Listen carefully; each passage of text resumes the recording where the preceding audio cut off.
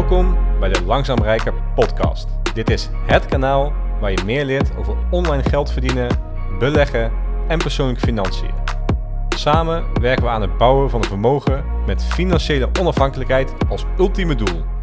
Geen onzin om snel rijk te worden, maar realistische handvaten waarmee je daadwerkelijk aan de slag kunt gaan. Samen worden we stap voor stap langzaam rijker. Hey en welkom bij deze nieuwe podcast. Vandaag wil ik met jullie gaan praten over pensioenbeleggen. Een onderwerp wat heel erg saai klinkt, misschien ver van je bed. Duurt nog lang voordat je met pensioen gaat. Als ik naar mezelf kijk, ik ben 30 jaar.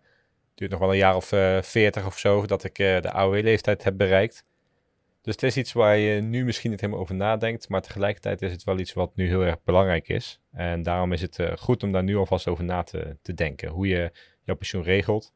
Sterker nog, misschien niet alleen om erover na te denken, maar ook om actie te ondernemen, omdat je op die manier natuurlijk gebruik kunt maken van die hele lange periode tot aan jouw pensioen. Ik heb hierover een video gemaakt op YouTube, maar deze podcastversie maak ik ook omdat sommige mensen aangeven dat ze dit graag onderweg luisteren, dus vandaar. De YouTube-video heb ik gemaakt in samenwerking met Brand New Day. Het is een partij waar je kunt beleggen en ik regel daar zelf een pensioen. Dus pensioenbeleggen doe ik zelf bij hen. En ik heb hen zelf benaderd met de vraag, willen jullie samenwerken voor dit onderwerp? Kunnen jullie vragen beantwoorden en dergelijke? Die video hebben ze mee samengewerkt, deze podcast niet. Maar goed, ik benoem ze wel omdat dat gewoon de partij is waar ik zelf ook mijn pensioen regel. Ik wil het opdelen in een aantal delen. Ik heb wat notities voor me liggen. Misschien hoor je af en toe even wat blaadjes voorbij komen. Dat ben ik door mijn boekje heen. Ik wil eerst eventjes met je bespreken hoe het pensioenstelsel in Nederland werkt. Deze podcast is echt gericht op Nederlanders. Sorry voor de mensen uit België die luisteren, maar het is best wel een ingewikkeld onderwerp. Iets waar je in moet duiken voordat je echt snapt hoe het werkt. En helaas, dat weet ik niet over België. Dus hoe werkt het pensioenstelsel in Nederland? Vervolgens, wat is pensioenbeleggen? Wat zijn dan de voor- en de nadelen? Hoe kun je de zogenaamde jaarruimte berekenen? Kom ik daar ook nog even op terug wat dat dan precies is. Waar zou je kunnen pensioen beleggen? En vervolgens een aantal vragen die vaak voorbij zijn gekomen. Ik heb vorig jaar ook wat kortere video's hierover opgenomen en er kwamen veel dezelfde vragen voorbij. Dus die vragen zal ik ook even met je gaan bespreken. We beginnen dan dus met het onderwerp, hoe werkt het pensioenstelsel in Nederland? Als we denken aan pensioen, dan denken we vaak gewoon aan de AOW. Oftewel, je bent op een gegeven moment pensioengerechtigd en je krijgt van de overheid geld. Maar er is meer dan dat. Er zijn eigenlijk 3 pijlers, sommigen noemen het zelfs 4 pijlers, maar officieel 3 pijlers die samen het pensioen vormen. De eerste pijler is die AOW. Dus dat is het bedrag dat je krijgt van de overheid als je de AOW-leeftijd bereikt hebt. Daar hoef je eigenlijk niets voor te doen, behalve in Nederland woonachtig te zijn. Er wordt dan gekeken naar hoe lang je in Nederland hebt gewoond. Als je je hele leven in Nederland hebt gewoond, krijg je de volledige AOW uitgekeerd. En als je een tijdje in het buitenland hebt gewoond, dan gaat daar wat van af. Ze kijken dan van je 18e tot je 68ste op dit moment. En voor ieder jaar dat je niet ingeschreven stond in Nederland, word je dan 2% gekort op je AOW. Een AOW is alleen niet erg veel. Dat is op dit moment 70% van het minimumloon. Oftewel, die AOW alleen, daar ga je heel erg moeilijk van rondkomen. Zeker als je in het verleden meer hebt verdiend, dan gaat dat moeilijk worden. Als je overigens met z'n tweeën bent, dus als je gehuwd bent of samenwonend, dan krijg je 50% van het netto minimumloon. En je partner dan ook als diegene op de AOW-leeftijd zit, als ze die leeftijd bereikt hebben. Dus samen krijg je dan het minimumloon. Nou, dat wordt erg lastig om dan nog lekker op vakantie te gaan en dat soort zaken. Dus het is belangrijk dat je je pensioen goed regelt. De tweede pijler, dat is het werkgeverspensioen. En het werkgeverspensioen is eigenlijk het pensioen wat jij via jouw werkgever opbouwt. Nou is het niet zo dat iedereen dat heeft. Er zijn ook mensen die geen werkgeverspensioen hebben. Dat kan zijn omdat je bij een werkgever werkt die simpelweg geen pensioenopbouw heeft. Ik weet dat mijn eerste fulltime baan bijvoorbeeld, daar hadden we geen pensioen. Na een jaar is daar wel verandering in gekomen. Toen hebben ze wel een pensioen geregeld voor de werknemers. Maar niet iedereen bouwt altijd een pensioen op. Vaak is dat geregeld in de CAO bijvoorbeeld. Maar goed, niet iedere baan heeft een CAO. Dus ja, voor jezelf even nagaan, bouw ik pensioen op bij mijn werkgever. En als je dat dan doet, dan wil dat niet betekenen dat dat altijd een goed pensioen is. Soms is dat maar een heel erg klein bedrag en is dat eigenlijk te weinig om je pensioen volledig aan te vullen. Dus die eerste en die tweede pijler samen zijn dan niet genoeg. Wat is dan genoeg? De overheid stelt eigenlijk dat je zou moeten proberen te bereiken dat je na je AOW-leeftijd, nadat je met pensioen gaat, 75% van je salaris van voor je pensioen ontvangt. Dus voor iedere €1000 die je verdiende tijdens je werkzame leven, zou je dan tijdens je pensioen €750 willen, nou niet verdienen, maar ontvangen uit je pensioen. Dat is een beetje de richtlijn. Omdat die eerste pijler en die tweede pijler soms niet voldoende zijn, kun je ook in de derde pijler nog aanvullend pensioen opbouwen. Dat is een vorm waarbij je zelf pensioen opbouwt. Dat is dus niet alleen interessant voor mensen die geen bedrijfspensioen opbouwen, dus mensen die ergens werken waar geen pensioenopbouw is, of ZZP'ers bijvoorbeeld. Maar ook op het moment dat jij wel een bedrijfspensioen hebt, maar dat het bedrijfspensioen gewoon niet voldoende is. Het is dus in ieder geval belangrijk om dat een keer te bekijken en te berekenen. Samengevat, hoe werkt het pensioenstelsel? Dat zijn dus die 3 pijlers. 1, de AOW. Daarvoor hoef je alleen maar in Nederland te wonen tussen je op dit moment 18e en 68ste. 2, het werkgeverspensioen. Het pensioen wat je opbouwt via je werkgever. En 3, het aanvullend pensioen. En het aanvullend pensioen is het pensioen wat jij zelf opbouwt. Dat is niet verplicht. Maar dat is eigenlijk het pensioenbeleggen waar ik het in deze podcast over wil hebben. En om dan meteen maar dat brugje te maken. Wat is pensioenbeleggen nou precies? Nou, voorheen was het alleen mogelijk om lijfrente op te bouwen in een verzekeringsvorm. Daar heb ik het over een aantal jaren geleden.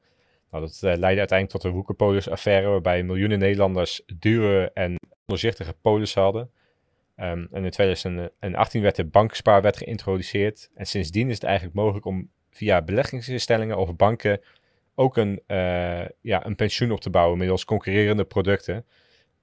Waardoor de kosten gewoon omlaag zijn gegaan. Dus je moet je voorstellen dat je voorheen dus alleen maar zo'n lijfrente kon opbouwen via de verzekeringsmaatschappijen.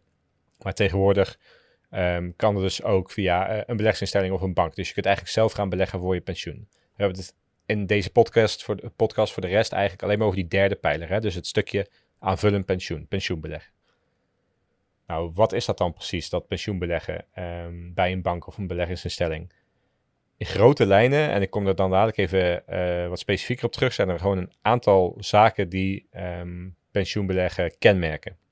Wat het anders maakt dan bijvoorbeeld beleggen bij jouw vaste beleggersinstelling. Dus voor mij geldt dat ik bijvoorbeeld beleg bij de Giro, maar dat doe ik met gewoon mijn eigen spaargeld, zeg maar. Zonder bepaalde fiscale voordelen en dergelijke. Het heeft niets met pensioen te maken. Ik gebruik dat uiteindelijk wel, of wil dat uiteindelijk gaan gebruiken, om eerder met pensioen te gaan. Maar niet in de vorm van een daadwerkelijk pensioen. Nee, ik bouw gewoon een vermogen op waar ik uiteindelijk van wil gaan leven. Pensioenbeleggen in grote lijnen is het eigenlijk het volgende. Als eerste mag je een bepaalde hoeveelheid inleggen op zo'n pensioenbeleggerrekening. Je mag daar niet onbeperkt geld op inleggen. Die inleg die is afhankelijk van de jaarruimte. Wat de jaarruimte precies is, hoe je berekent, daar kom ik zo meteen nog wel even op terug. Maar onthoud, je kunt niet maximaal inleggen erop. Je kunt niet €20.000 per jaar inleggen op een pensioenbelegrekening. Nee, er zit een maximum aan. 2 is dat de inleg aftrekbaar is van box 1. Dat wil dus zeggen dat in box 1, daar valt eigenlijk alles wat jij verdient. Hè? Dus bijvoorbeeld als jij in loondienst bent, dan verdien jij een salaris, dat valt in box 1. Als jij geld inlegt op jouw pensioenbelegrekening, mag je dat daarvan aftrekken in die box 1. Dus heb jij bijvoorbeeld in een jaar €40.000 verdiend en leg jij €2.000 in op jouw pensioenbelegrekening, dan hoef jij maar over €38.000 inkomstenbelasting te betalen, omdat je die €2.000 inleg, dus van die €40.000 salaris af mag halen. Dus dat is gewoon een fiscaal voordeel, waardoor je gewoon wat minder belasting gaat betalen. Een derde kenmerk is dan dat het vermogen is vrijgesteld van de box 3 belasting. Box 3 belasting, dat is de belasting op vermogen. Dus als jij als alleenstaande meer dan €50.000 spaargeld, beleggingen, dat soort zaken hebt, dan ga je daar belasting over betalen. Voor het stukje wat op jouw pensioenbelegrekening staat, geldt dat dat niet meetelt voor jouw vermogen in box 3. Dus je hoeft daar geen vermogensbelasting over te betalen. En het laatste kenmerk is dat het geld op die rekening, op die pensioenbelegrekening, pas wordt vrijgegeven na je AOW-leeftijd. Voor die periode zou je in theorie het geld er wel uit kunnen halen. Maar dat is totaal niet interessant, want je betaalt dan een belastingvoordeel terug, plus nog een boete. Dus ga er gewoon vanuit dat alles wat je op die pensioenbelegrekening plaatst, wat je daarop inlegt, dat dat pas vrijkomt als jij die AOW-leeftijd bereikt hebt. Dus dat is echt iets wat je voor de lange termijn vastzet. Dus samengevat, wat zijn de kenmerken van pensioenbeleggen ten opzichte van een gewone beleggersrekening?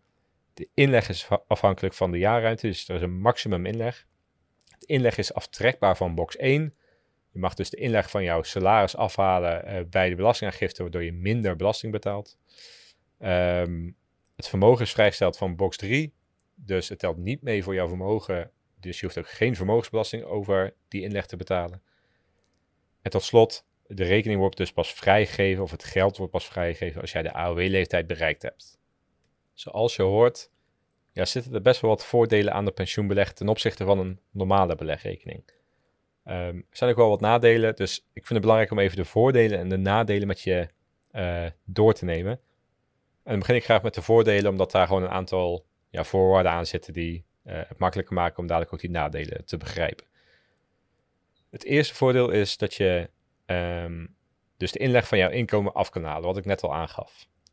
Inleg gaat van je inkomen af. Je kunt dus de inleg op jouw pensioenbelegrekening van het inkomen afhalen, zodat je minder belasting betaalt. In de praktijk wil dat zeggen dat je vaak 37,10 tot 49,5% belasting betaalt, afhankelijk van hoeveel je verdient. Nou, de gemiddelde Nederlander met een beetje modaal inkomen betaalt dus ongeveer 37,10% belasting. Als jij bijvoorbeeld €3000 inlegt op jouw pensioenbelegrekening, dan mag je dat dus van jouw inkomsten afhalen en dan betaal je daar dus geen belasting over. Oftewel, je betaalt eigenlijk die 37,10% van €3000 minder aan belasting. Dus in dit geval, als je €3000 inlegt en ongeveer modaal verdient, alles is natuurlijk afhankelijk van je persoonlijke situatie, maar in grote lijnen kun je zeggen dat je dan ongeveer €1000 minder belasting betaalt. Dus ja, het is gewoon een voordeel dat je op dit moment minder belasting hoeft te betalen en dat je dus eigenlijk, zo mag je het niet helemaal zeggen, maar zo zie ik het soms wel onderaan de streep, met jouw bruto salaris kunt gaan beleggen. Dus als jij €3000 in salaris krijgt, dat mag jij beleggen en daar betaal je geen belasting over. Terwijl je normaal gesproken met beleggen €3000 verdient, bruto. Nou, dan betaal je ongeveer een derde, zeg €1000 voor het gemak belasting over. Hou je €2000 over en dat kun je dan pas overmaken naar jouw beleggersrekening. Dus daar zit gewoon een verschil in. Nu is het niet zo dat je daar nooit belasting over hoeft te betalen. Je moet daar wel belasting over gaan betalen. Maar dat is eigenlijk meteen het tweede voordeel. Dat is dat je dus pas belasting gaat betalen bij de uitkering. Dat is na jouw AOW-leeftijd. En die hoogte van die belasting na je AOW-leeftijd is gewoon een heel erg stuk lager. Ik moet zeggen dat ik niet zeker of niet precies uit mijn hoofd weet wat op dit moment de percentages zijn. Op zich is dat ook niet belangrijk, want dat verandert natuurlijk tegen de tijd dat jij met de AOW-leeftijd bereikt hebt. Maar op dit moment is het volgens mij ongeveer 19%. Dus in plaats van 37% belasting betaal je dan 19% belasting. Daarnaast zijn er ook wat andere belastingen die je niet betaalt. Je betaalt nu ook belasting onder andere om die AOW voor de ouderen te kunnen betalen. Maar als jij zelf die AOW-leeftijd hebt bereikt, hoef je dat ook niet meer te betalen. Dus je betaalt gewoon een stuk minder belasting op het moment dat je het laat uitkeren. Maar het voordeel is dat je dus op dit moment bruto kunt inleggen en dat dat bruto bedrag kan gaan renderen de aankomende bijvoorbeeld 40 jaar. Waardoor je dus een enorm mooi rendement kunt gaan maken en je achteraf pas belasting betaalt over het geld wat je uitbetaald krijgt. Maar dat geld is ondertussen in die 40 jaar flink kunnen groeien, omdat dat min of meer een bruto bedrag was. Het is soms wat lastig om dat in een podcast uit te leggen, omdat ik kan er geen visuele voorbeelden bij laten zien. Maar ik hoop dat je begrijpt dat je gewoon nu die belasting niet hoeft te betalen. Dat doe je pas als je dat bedrag laat uitkeren en dan betaal je dus een stuk minder belasting. Een ander voorbeeld is het feit dat je geen vermogensbelasting betaalt. Dat noemde ik eigenlijk ook net al eventjes. Maar vermogensbelasting is dus de belasting die je betaalt over jouw vermogen in box 3. Nogmaals, voor alleenstaande is dat op dit moment €50.000. Dat is de ondergrens. Als jij meer dan €50.000 hebt, dan betaal je daar vermogensbelasting over. Voor mensen met fiscale partner is dat samen €100.000, het dubbele. Als jij bijvoorbeeld €60.000 aan spaargeld en beleggingen hebt, dan betaal je over die eerste €50.000 geen vermogensbelasting. Maar over die andere €10.000, dus het stuk wat daarboven valt, wel. En het is een heel rekensommetje hoeveel het dan precies is. Maar het is ook weer afhankelijk van hoeveel je hebt. Maar laten we zeggen tussen 0,5 en 1,5% vermogensbelasting. Hoe meer je hebt, hoe meer je gaat betalen. Als we aan die ondergrens gaan zitten, betekent dat dus dat je niet die 0,5% belasting betaalt over dat vermogen in die pensioenbelegrekening. Nou, het zijn geen gigantische voordelen, maar stel je hebt uiteindelijk €10.000 op jouw pensioenbelegrekening opgebouwd, alles bij elkaar. Als je daar een 0,5% minder belasting over betaalt, dan betekent dat je €50 minder belasting betaalt in een jaar. Dus het zijn geen gigantische bedragen, maar goed, alle kleine beetjes die helpen. Het laatste voordeel zou je ook als een nadeel kunnen zien, maar ik zal hem eerst als een voordeel bekijken. Dat is het feit dat je een hele lange horizon hebt. De rekening die is dus geblokkeerd tot je AOW-leeftijd, dus je kunt het niet in één keer eraf halen of in een andere investering stoppen of zoiets dergelijks. En eigenlijk maak je zo gebruik, of optimaal gebruik, van je beleggershorizon. Zeker als je nog jong bent. Dus wat ik al zei, in mijn geval duurt het waarschijnlijk nog minimaal 40 jaar voordat ik de AOW-leeftijd bereikt heb. Dan kom ik ook 40 jaar lang niet in de verleiding om het eraf te halen. Om het ergens anders in te investeren. Om er een auto van te kopen, et cetera. Daarnaast is het ook nog zo dat als je een beetje een goede aanbieder kiest. Tenminste dat is bij Brand New Day zo. En bij veel andere aanbieders waarschijnlijk ook wel. Dat het bruto dividend automatisch wordt herbelegd. En dat ze de dividendbelasting voor jou verrekenen met de Belastingdienst. Dus je hoeft er eigenlijk niets voor te doen om maximaal gebruik te maken van het compound interest effect. Alles wordt gewoon weer herinvesteerd. Dat is gewoon een groot voordeel. Dus die horizon, dat kan uiteindelijk voor mooie rendementen zorgen. Eigenlijk zijn er 3 zaken die daarin meespelen. Hè. Hoe verdien je het meeste geld of hoe maak je het meeste rendement? Nou, dat is 1, door goede beleggingen te doen, dus door hoge rendementen te behalen. 2, afhankelijk van hoeveel je inlegt. Maar 3, ook afhankelijk van hoe lang je gaat beleggen. En als je een beetje langer met beleggen bezig bent, dan ken je de grafiekjes wel voor compound interest. Vooral die laatste jaren lijkt het in één keer heel hard te gaan, omdat je dan steeds een percentage rendement maakt op een groot bedrag. Voor de rest geldt natuurlijk dat hier ook alle andere waarschuwingen en dergelijke terecht zijn. Beleggen neemt risico met zich mee. Dat is bij pensioenbeleggen ook zo. Maar voor een termijn van 40 jaar is dat natuurlijk wel een stuk minder groot risico dan voor de korte termijn. Dus is het ook nog zo dat je bij Brand New Day zo ervoor kunt kiezen om jouw risico af te bouwen. Ik geloof dat ze dan in de laatste 15 jaar steeds meer gaan afsnoepen van aandelen en dat steeds meer in obligaties gaan stoppen. Dat heb ik aangevinkt voor het geval ik het ooit vergeet om over 25 jaar dat een keer aan te zetten. Maar dat betekent dus gewoon dat je nu maximaal gebruik wilt maken van de rendementen die je kunt maken op aandelen. Maar tegen de tijd dat je ouder wordt wil je natuurlijk wat meer zekerheid. Nou, dat zijn alle voordelen, maar er zijn dus zeker ook wel wat nadelen. Ik vind zelf overigens dat de voordelen zeker de nadelen, hoe zeg je dat, overstijgen. Of dat er meer voordelen zijn dan nadelen. Maar ik wil graag allebei de kanten van de medaille bespreken. Dus vandaar ook even de nadelen. En die lange horizon, dat zou je dus ook als een nadeel kunnen zien. Dat betekent dus gewoon dat je pas aan dat geld kunt komen op het moment dat je die AOW-leeftijd bereikt hebt. Op zich vind ik dat zelf geen probleem. Alleen het is wel iets belangrijks om rekening mee te houden, om in gedachten te houden. Omdat sommige mensen ook beleggen om eerder met pensioen te kunnen gaan. Dus het vermogen wat je opbouwt op deze pensioenbelegrekening kun je niet gebruiken om eerder met pensioen te gaan. Maar ga je pas gebruiken op het moment dat jij de pensioengerechtigde leeftijd hebt bereikt. Nu is het wel zo dat het een het ander niet uitsluit. Dus sommige mensen zeggen, nou dan ga ik niet pensioen beleggen, want ik wil eerder met pensioen. Nou, zo zie ik dat niet. Ik kijk dan meer naar, je kunt gebruik maken van die fiscale voordelen, van die belastingvoordelen. Voor een vermogen dat je na jouw AOW-leeftijd kunt opnemen. En dat zorgt er gewoon voor dat je voor jouw AOW-leeftijd wat minder vermogen nodig hebt om met pensioen te gaan. Omdat je weet dat na die leeftijd er ook een bepaalde inkomstenbron is. Dus voor mij sluit dat niet uit dan sluit het een het ander niet uit, zeg maar. Een ander nadeel is dat de wet en regelgeving natuurlijk kan veranderen. Kijk, als het 40 jaar duurt voordat jij met pensioen gaat, of in ieder geval dat je de AOW-leeftijd hebt bereikt, dan kun je er eigenlijk vergif op innemen dat tegen die tijd de regels anders zijn.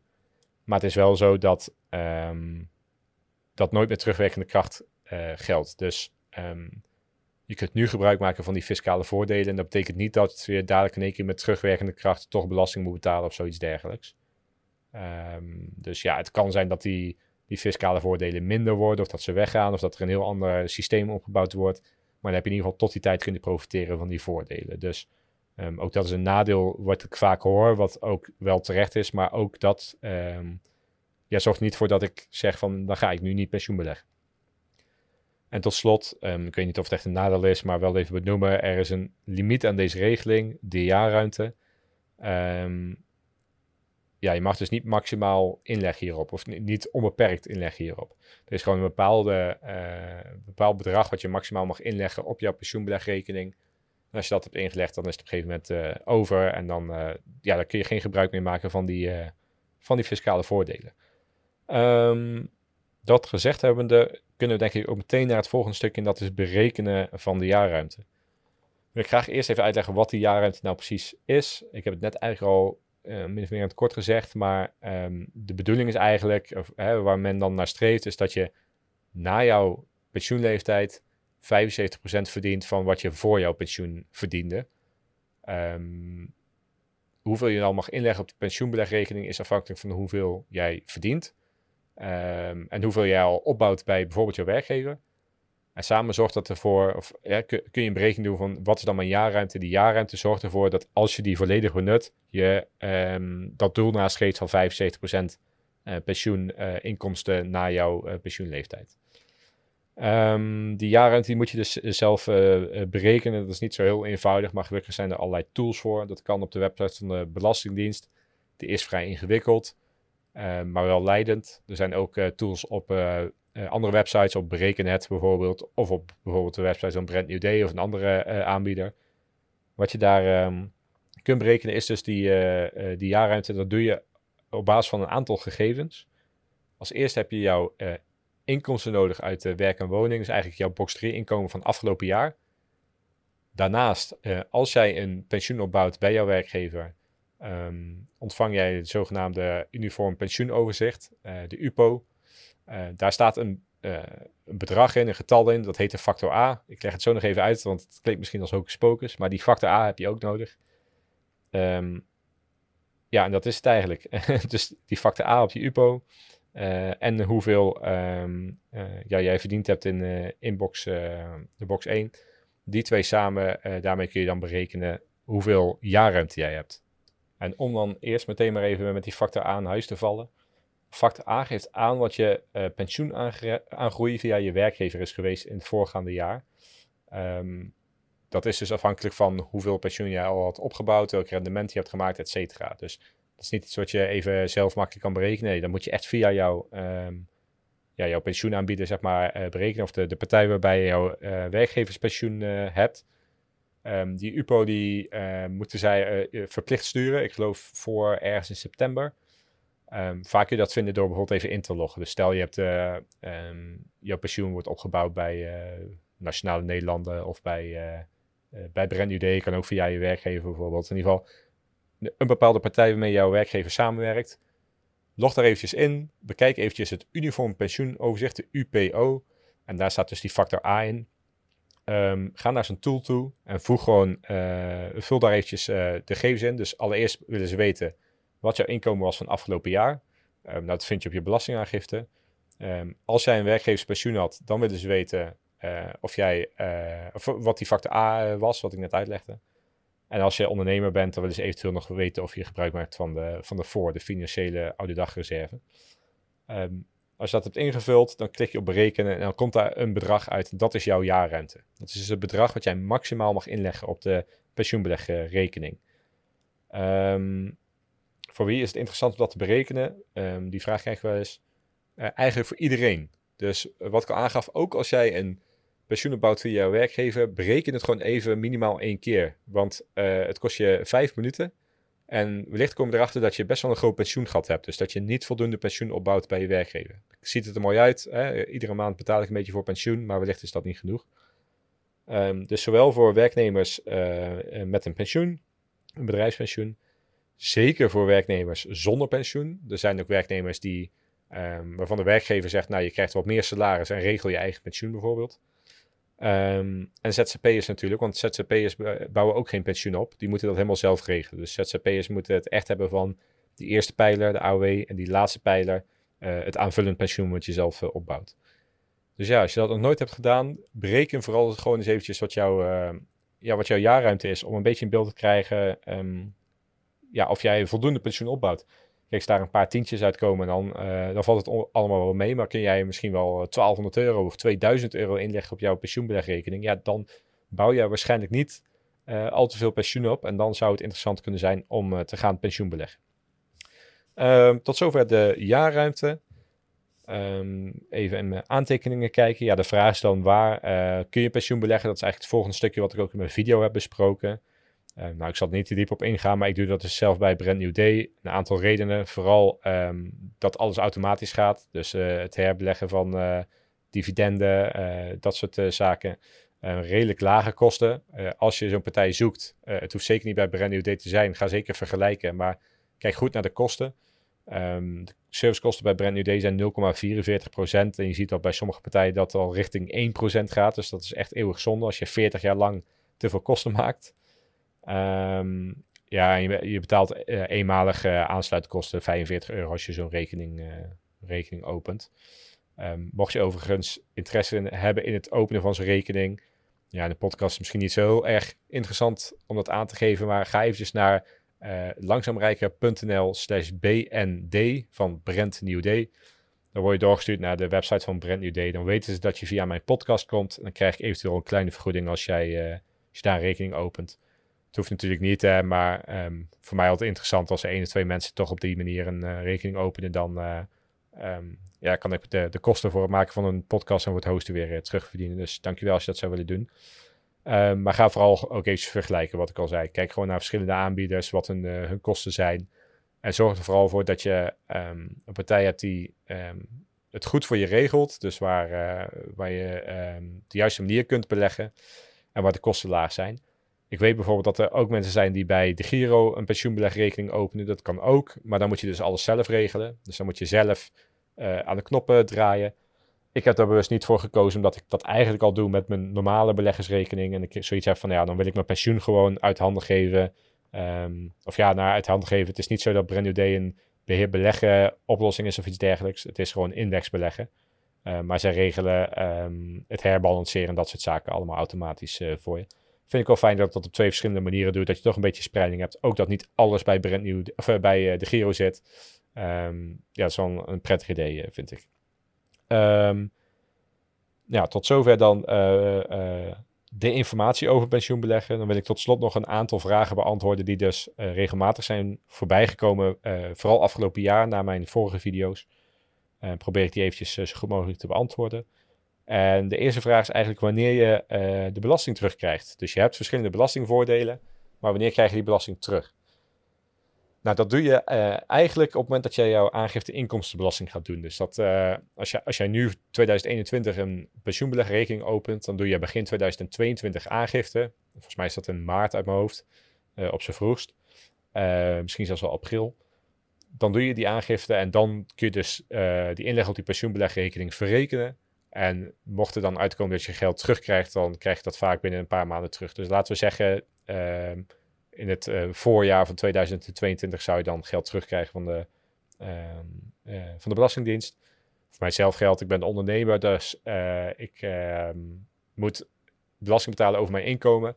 Bij mij is het gewoon zo, alles wat er inkomt, ik zet daarvan 40% aan de kant voor de Belastingdienst.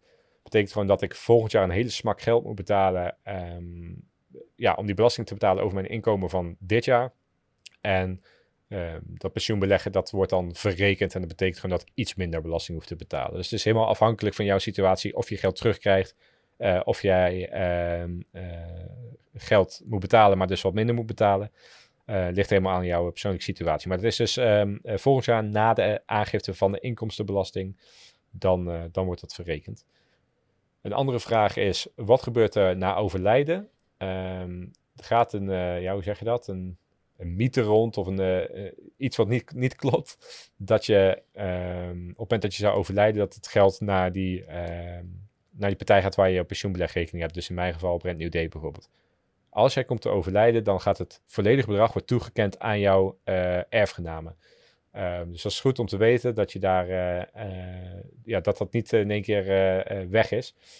Ik heb nog even nagevraagd hoe het dan precies zit. En ik kreeg van Brand New Day terug. Ze gaven aan dat hoe zeg je dat? Die misunderstanding of die mythe. Dat voortkomt uit hoe dat vroeger werkte met die lijfrenteverzekeringen. Want bij die lijfrenteverzekering was het wel het geval dat het kapitaal bij overlijden in de zakken van de verzekeraar belandde. Nu is het ook nog zo dat ongeveer een kwart van de mensen de AOW-leeftijd niet haalt, zijn pensioen niet behaalt. Dat betekent dat ze eigenlijk het geld van een kwart van de Nederlanders, ze zou niet helemaal kunnen zeggen, maar een deel van de Nederlanders gewoon komt te overlijden voor die leeftijd en dat gaat dan naar die verzekeraar toe. Maar er staat wel tegenover dat je toen vaak een levenslange uitkering kreeg. Dat je gewoon tot aan je dood zeg maar een uitbetaling kreeg. Dat is bij pensioenbeleggen niet zo. Dat is misschien wel een goed bruggetje om naar deze vraag te gaan. De vraag is eigenlijk, hoe laat ik het vermogen uiteindelijk uitkeren? Je hebt dus uiteindelijk een pot geld. Laten we zeggen dat je uiteindelijk bijvoorbeeld, ik weet niet hoeveel, het ligt eraan hoeveel jij opbouwt, maar bijvoorbeeld een ton hebt op jouw pensioenbelegrekening. Dus naast jouw werkgeverspensioen, naast AOW heb je nog een ton op die extra rekening. Hoe wordt dat dan uitgekeerd? Je moet op het moment dat je die AOW-leeftijd bereikt, moet je binnen een bepaalde periode, ik geloof 3 of 5 jaar, moet jij een uitkering aankopen. En dat kun je helemaal zelf regelen. Dus je mag zelf weten hoe je dat doet. Er zijn uitkeringen die bijvoorbeeld 10 jaar lopen. Uit mijn hoofd hoor. Er zijn ook van 30 jaar. Er zit in ieder geval een bandbreedte aan. Dus het moet wel een minimumlengte hebben. En een maximumlengte. Er zitten regels aan, die weet ik zo niet uit mijn hoofd. Dat is ook niet iets waar ik nou helemaal induik. Want tegen de tijd dat ik die AOW-leeftijd heb bereikt, dan zullen die regels wel helemaal anders zijn. Maar weet in ieder geval dat jij een uitkering moet aankopen. Dus je zegt bijvoorbeeld tegen een bepaalde partij, hier heb je mijn €100.000. En ik wil graag de aankomende 20 jaar een x-bedrag per maand uitgekeerd krijgen. Dus dan wordt dat geld over een langere periode uitgekeerd. En dan betaal je dus ook belasting over die uitkering die je iedere maand krijgt. Dus je betaalt niet in één keer belasting over dat volledige bedrag. Nee, als dat bedrag over 20 jaar wordt uitgesmeerd, dan betaal je dus steeds een klein stukje belasting alleen maar over het geld wat jij ontvangt. Dus je kunt het dan als een soort van salaris zien. Nou, tot zover die vraag. Ik zit even te kijken, ik heb nog een paar. Wat is reserveringsruimte? Wordt wel eens gevraagd, is ook een goede. Je hebt dus jaarruimte. Heb je die jaarruimte niet gebruikt de afgelopen jaren, dan wordt dat op een gegeven moment reserveringsruimte, zoals dat heet.